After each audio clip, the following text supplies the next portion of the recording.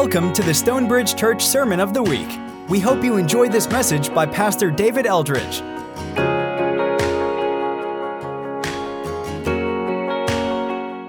Galatians 4. So Paul is pleading with the Galatians to return to the gospel that he preached to them and that they first believed, which is we're justified or declared righteous by God through faith in Jesus alone, not through faith in Jesus plus obedience to the law. Last week, we saw that Paul created a contrast, these two different ways of living. We can live under the law, which is characterized by condemnation and constraint and captivity, or we can live in Christ, which is characterized by intimacy. We're children of God. We've been adopted into his family, and by inheritance, we're heirs, co-heirs with Jesus. We're heirs of God. And what moves us from being under the law to being in Christ is faith in Jesus. When the set time had fully come, God sent his son, born of a woman, born under the law, to redeem us, to buy us back from the law, that we might receive the adoption of sonship. And so that was last week. This week, Paul puts a pause on all of the theology that we've been kind of wading through for the past 3 weeks. And he appeals to the Galatians from the heart. It's a very emotion-laden section that we're going to look at today, where he's kind of that lovingly frustrated. He's frustrated. He's at the end of his rope, kind of wit's end. He says he's perplexed or puzzled. He doesn't get why they're doing what they're doing. And it's, again, I can hear kind of, and I think you may as well, some frustration there, but it's frustration that's rooted in love. So we're going to read a few verses starting in verse 8.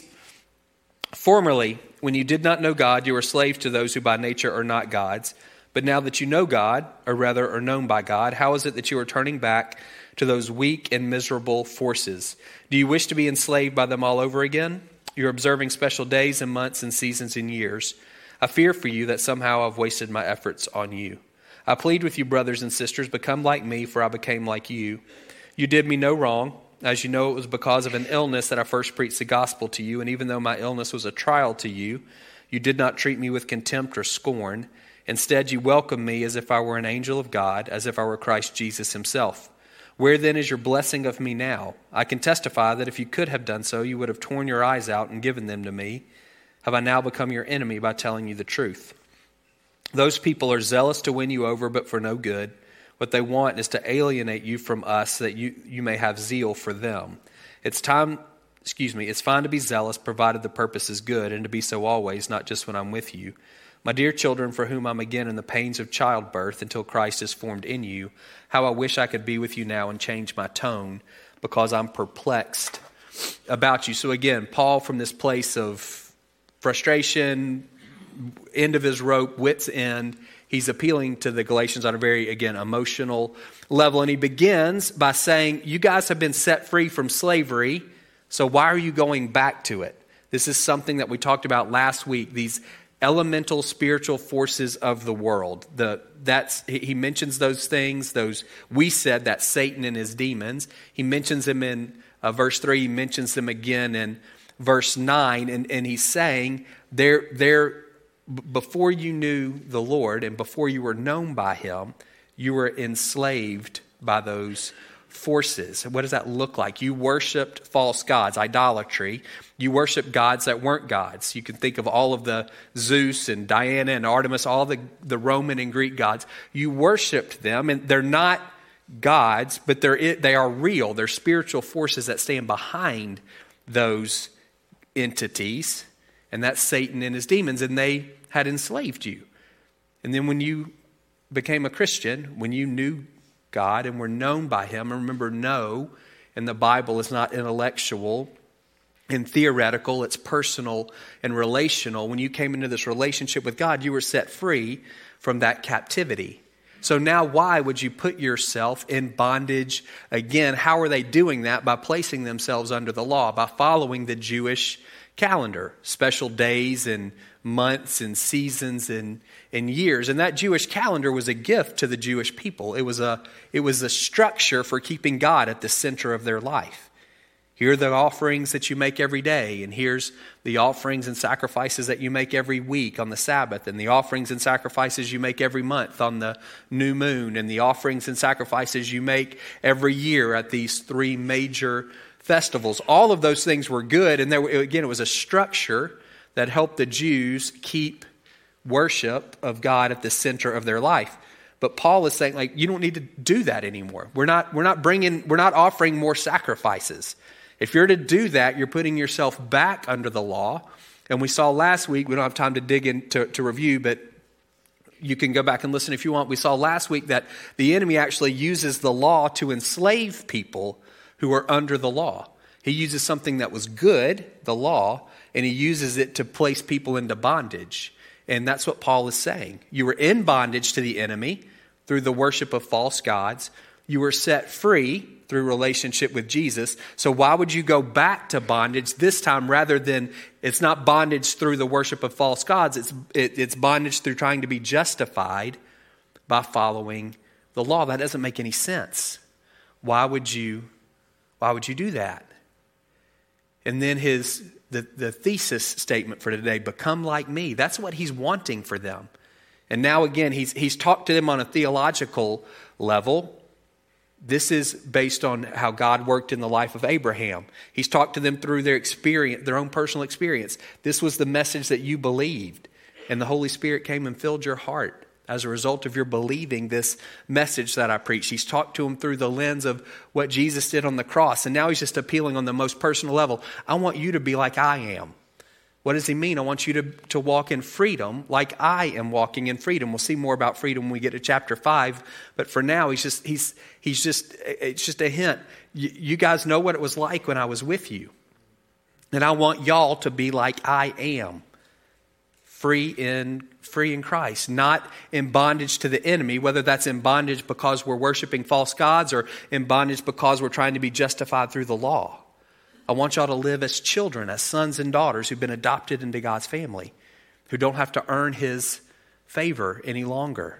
That's what I want for y'all. I became like you. This is Paul's missionary posture. Sorry, I have to take this out. Sorry. I couldn't see. Well, now I can't either, but at least it's not itching my eye anymore. So what he's saying to them, I became like y'all. This is his missionary posture. It's called, the theological term is called incarnational ministry. To incarnate something is to put skin on it, flesh and bones. That's what we celebrate on Christmas.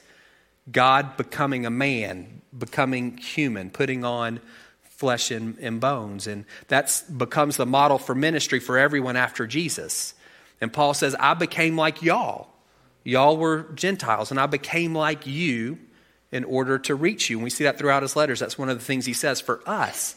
That's the ministry model for us. You can think about it. It's seen most clearly if you're reaching cross-culturally. You want Turkish people to know about Jesus, and you probably should learn to speak Turkish, and you should probably learn some Turkish culture and history and learn to love Turkish food. As much as you can as an American, you want to become a Turk without compromising your faith in order to reach.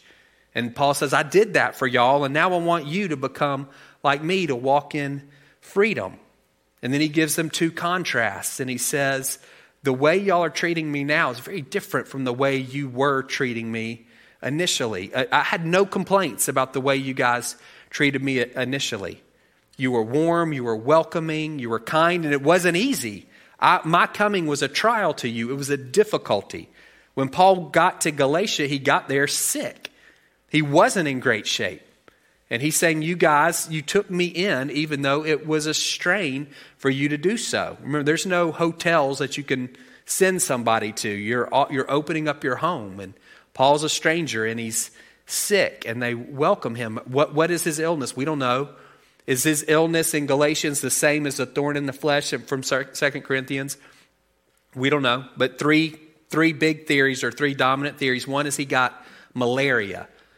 And so the evidence for this is from his travel itinerary in Acts 13, specifically verses 13 and 14. He travels to a place called Pamphylia, which apparently is the kind of place where you get malaria. And then he goes from there to Galatia, which is the kind of place you go to recover from malaria.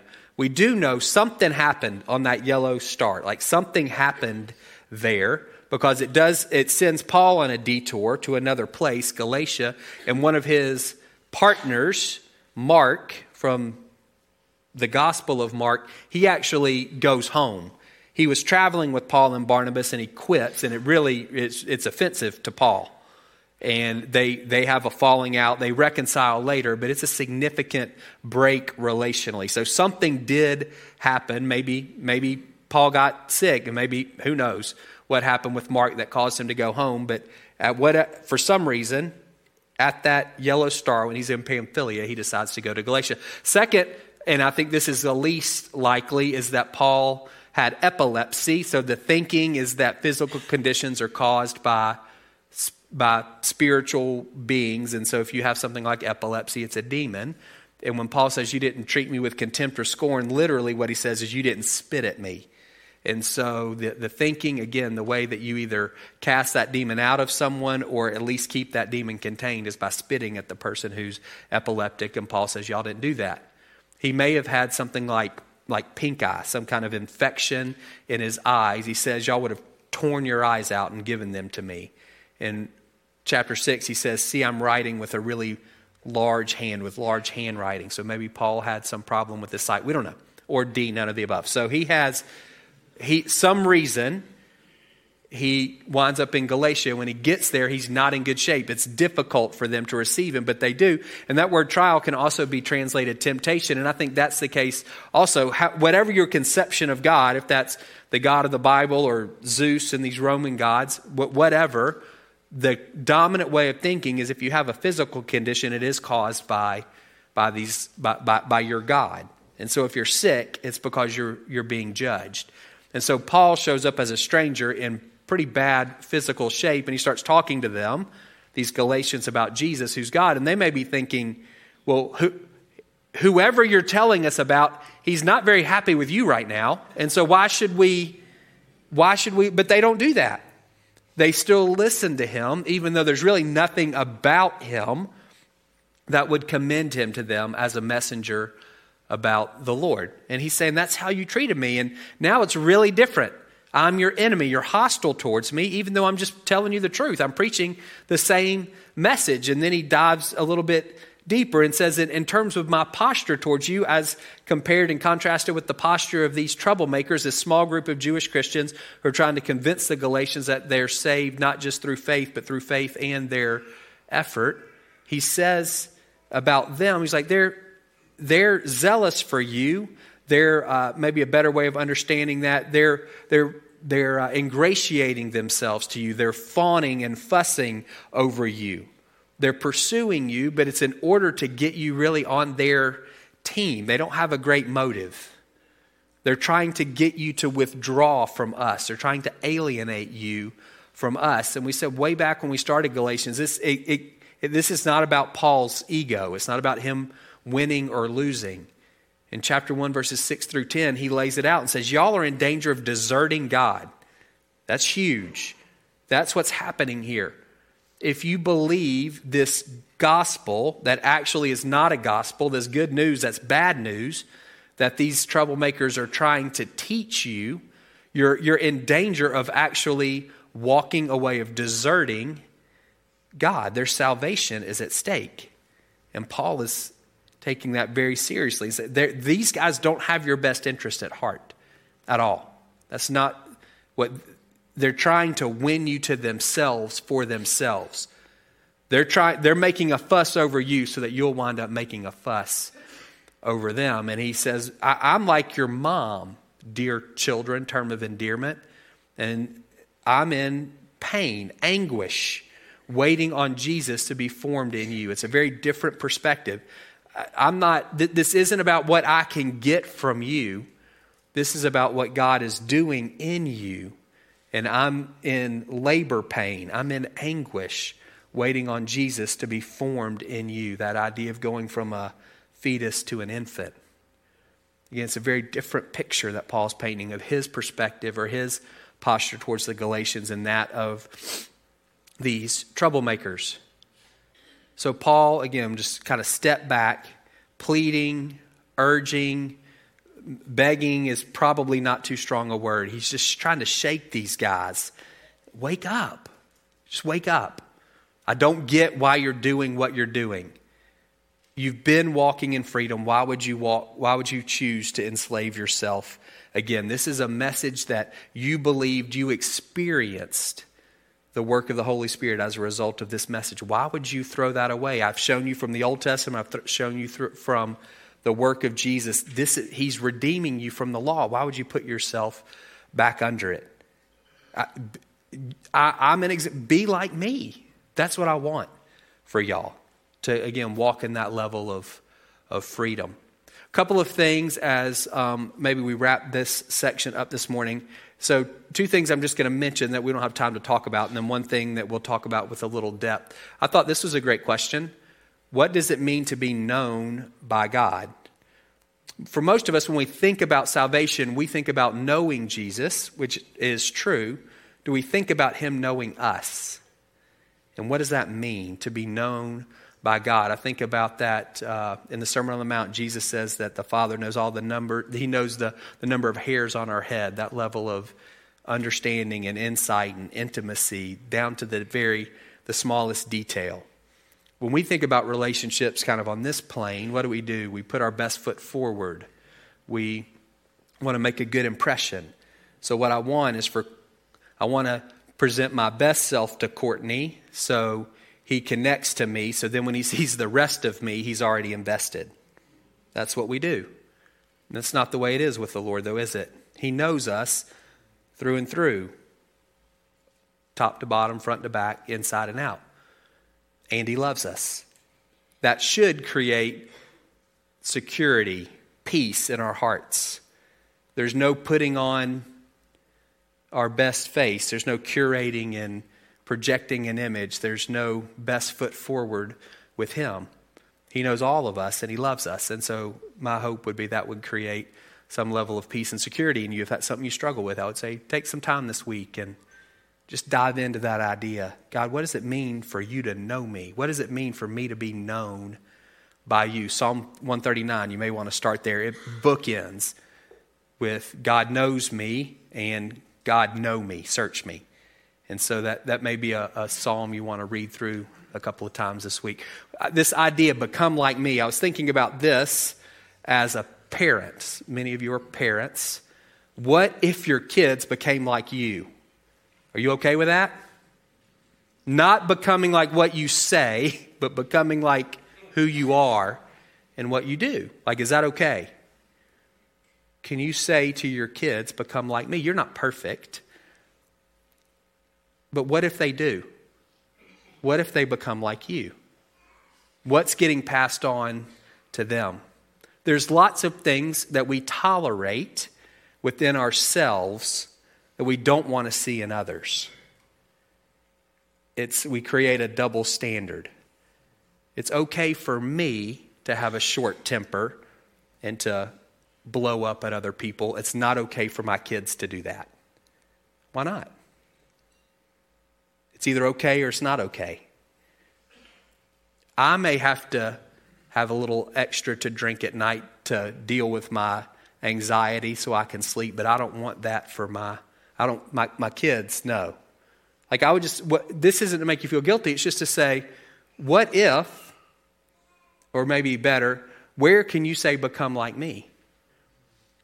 Those of you, for all of us, the people that you're closest to, your best buddies, if those things that are in you are replicated in others, is that good for them? And are you okay with that? It may just be something to think about, not from a place of guilt, but just to say, this super spiritual God, I don't want to pass on these negative spiritual habits. I want you to break these patterns of sinful thinking and acting in my life. I don't want those things passed on to others.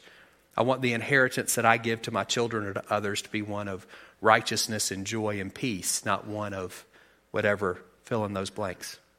Maybe something for you to think about. I want us to spend a little bit of time on this idea of detours, because everybody is going to get detoured at some point in your life. And some of you right now, you're on a detour. And how we respond to that is really important. Paul was in Galatia because of a detour. That wasn't part of his original travel itinerary. He was sent out, he and Barnabas, from the church in Antioch. That's in Acts 13, the first 4 verses. He was sent by the Holy Spirit through his home church, the church of Antioch, and Galatia wasn't on the list. But because of whatever the illness is, he winds up in Galatia. He took a detour. When I think of detours, I think of Joseph. You remember his story, the back 25% of Genesis. Joseph is the 11th of 12 sons of Jacob, and he's the favorite. And his dad makes it plain that he's the favorite. He gives him some clothes that are special, a coat, a robe that's special. So he knows he's the favorite. His brothers know he's the favorite. When he's 17, either through like childhood innocence or foolishness, he has these dreams, and he tells these dreams to his family. And in the dreams, his family, his brothers and his dad bow down to him.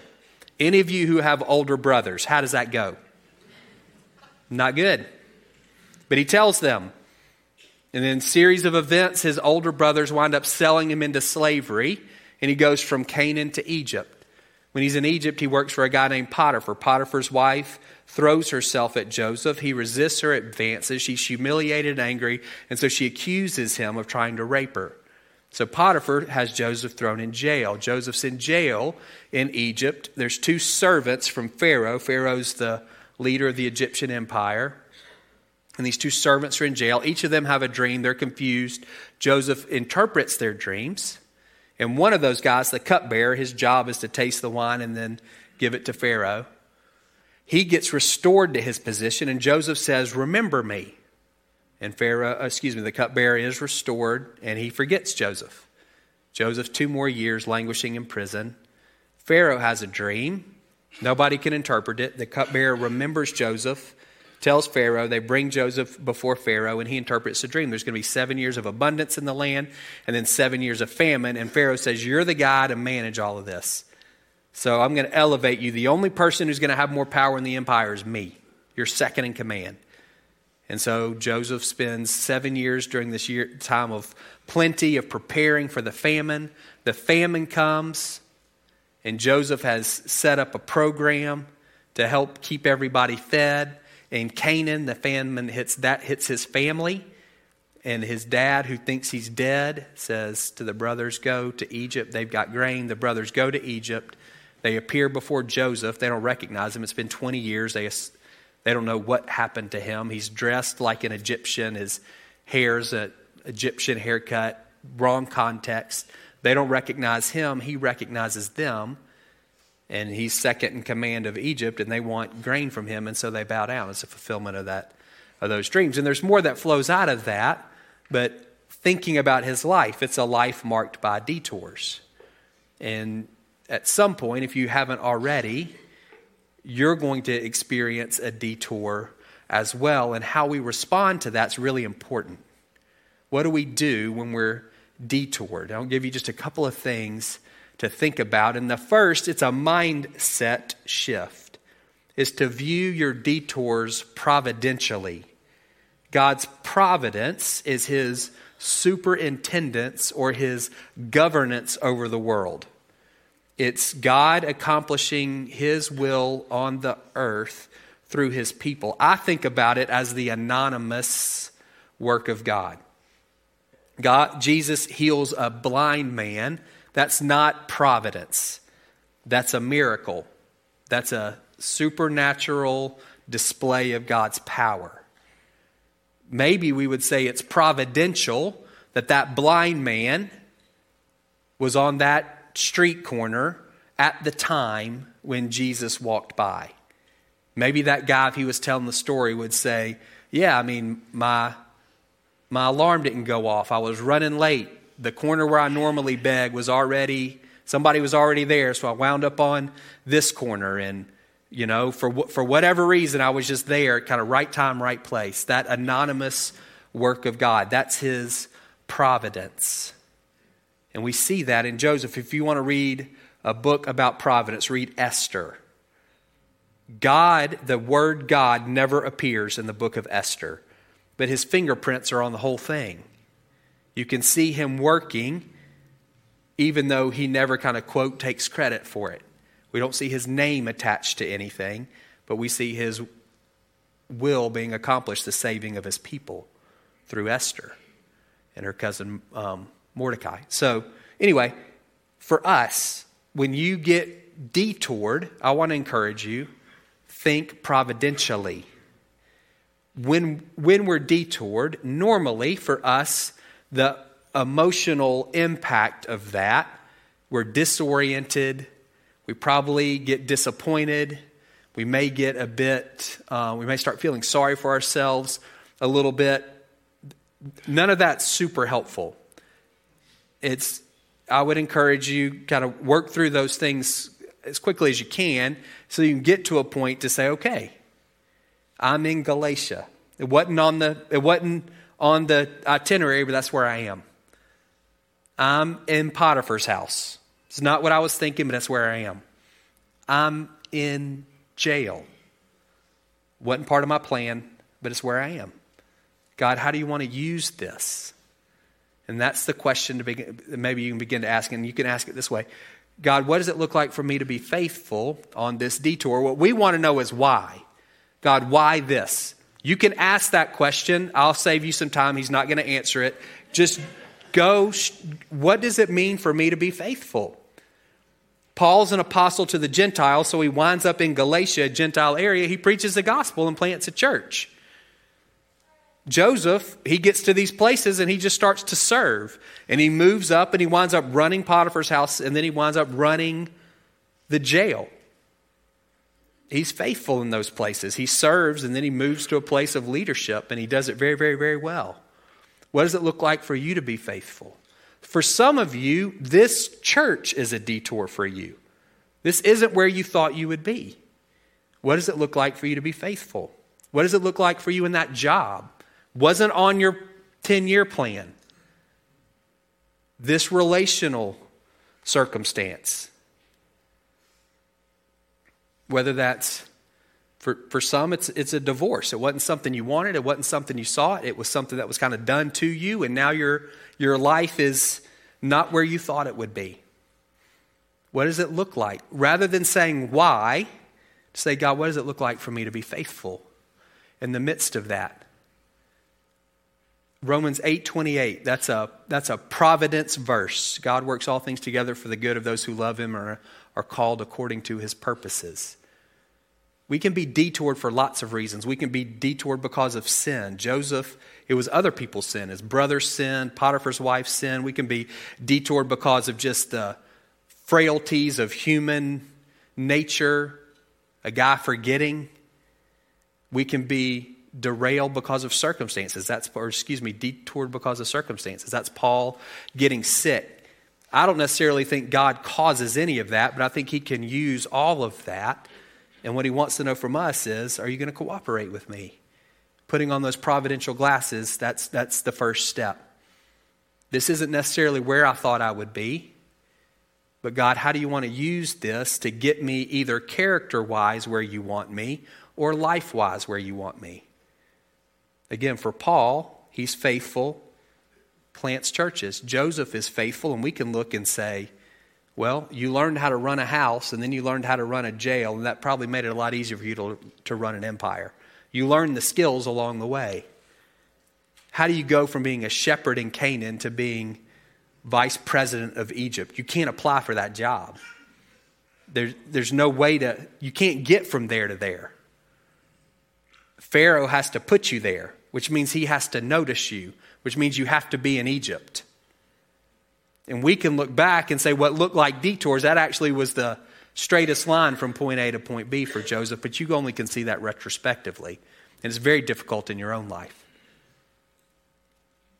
So when you're in the middle of it, the best response, I think, is to say, God, what does it look like for me to be faithful? And would you help me to do that? Some of you right now, you've been detoured. Kind of the picture in my mind is you feel like you're in a cul-de-sac and you've been there for a long time. And we want to pray with you and for you this morning. And so I want to invite you as Bo comes back up. We'll pray with you about anything at all that you have going on. We'd love to do that. Some of you came in with a need, physical need, relational, whatever. We want to pray with you. I also want to invite those of you who right now would say, I'm on a detour. Or maybe you would even say it this way, I've been detoured. We want to pray that God would give you the grace to see that detour providentially, and that he would speak really clearly to you about what faithfulness looks like. I can't tell you that. It's different for everybody and whatever the circumstance is. Nobody's going to try to counsel you into a particular direction. We're just going to pray that God would speak to you in a way that would be most helpful. So if you wouldn't mind, if you close your eyes, we're going to pray. And first thing I just want to ask is, when you kind of survey the landscape of your life, are you not where you thought you would be as that 17-year-old boy? All your brothers bowing down to you. Whatever your vision was, whatever the plan, has it been, you might even use the word derailed? And if so, would you be willing this morning to say, God, give me eyes to see. I'm going to choose in faith to say, you can providentially use this to get my heart or to get my life ultimately where you want them to go. It certainly looks like a detour to me, but I'm going to trust that you can use it for your glory and my good. So would you help me to do that? Would you show me what faithfulness looks like? Holy Spirit, would you work? I'm just thinking of the hearts of those who are in that spot. The tenderness, and then maybe the kind of the skin that we put over, that callousness that we put over because it is so tender. God, I pray for grace in these moments to open that up to you again. And that you would come in, Holy Spirit, and that you would speak, and that you would encourage, and that you would comfort, and you would guide. In Jesus' name, amen.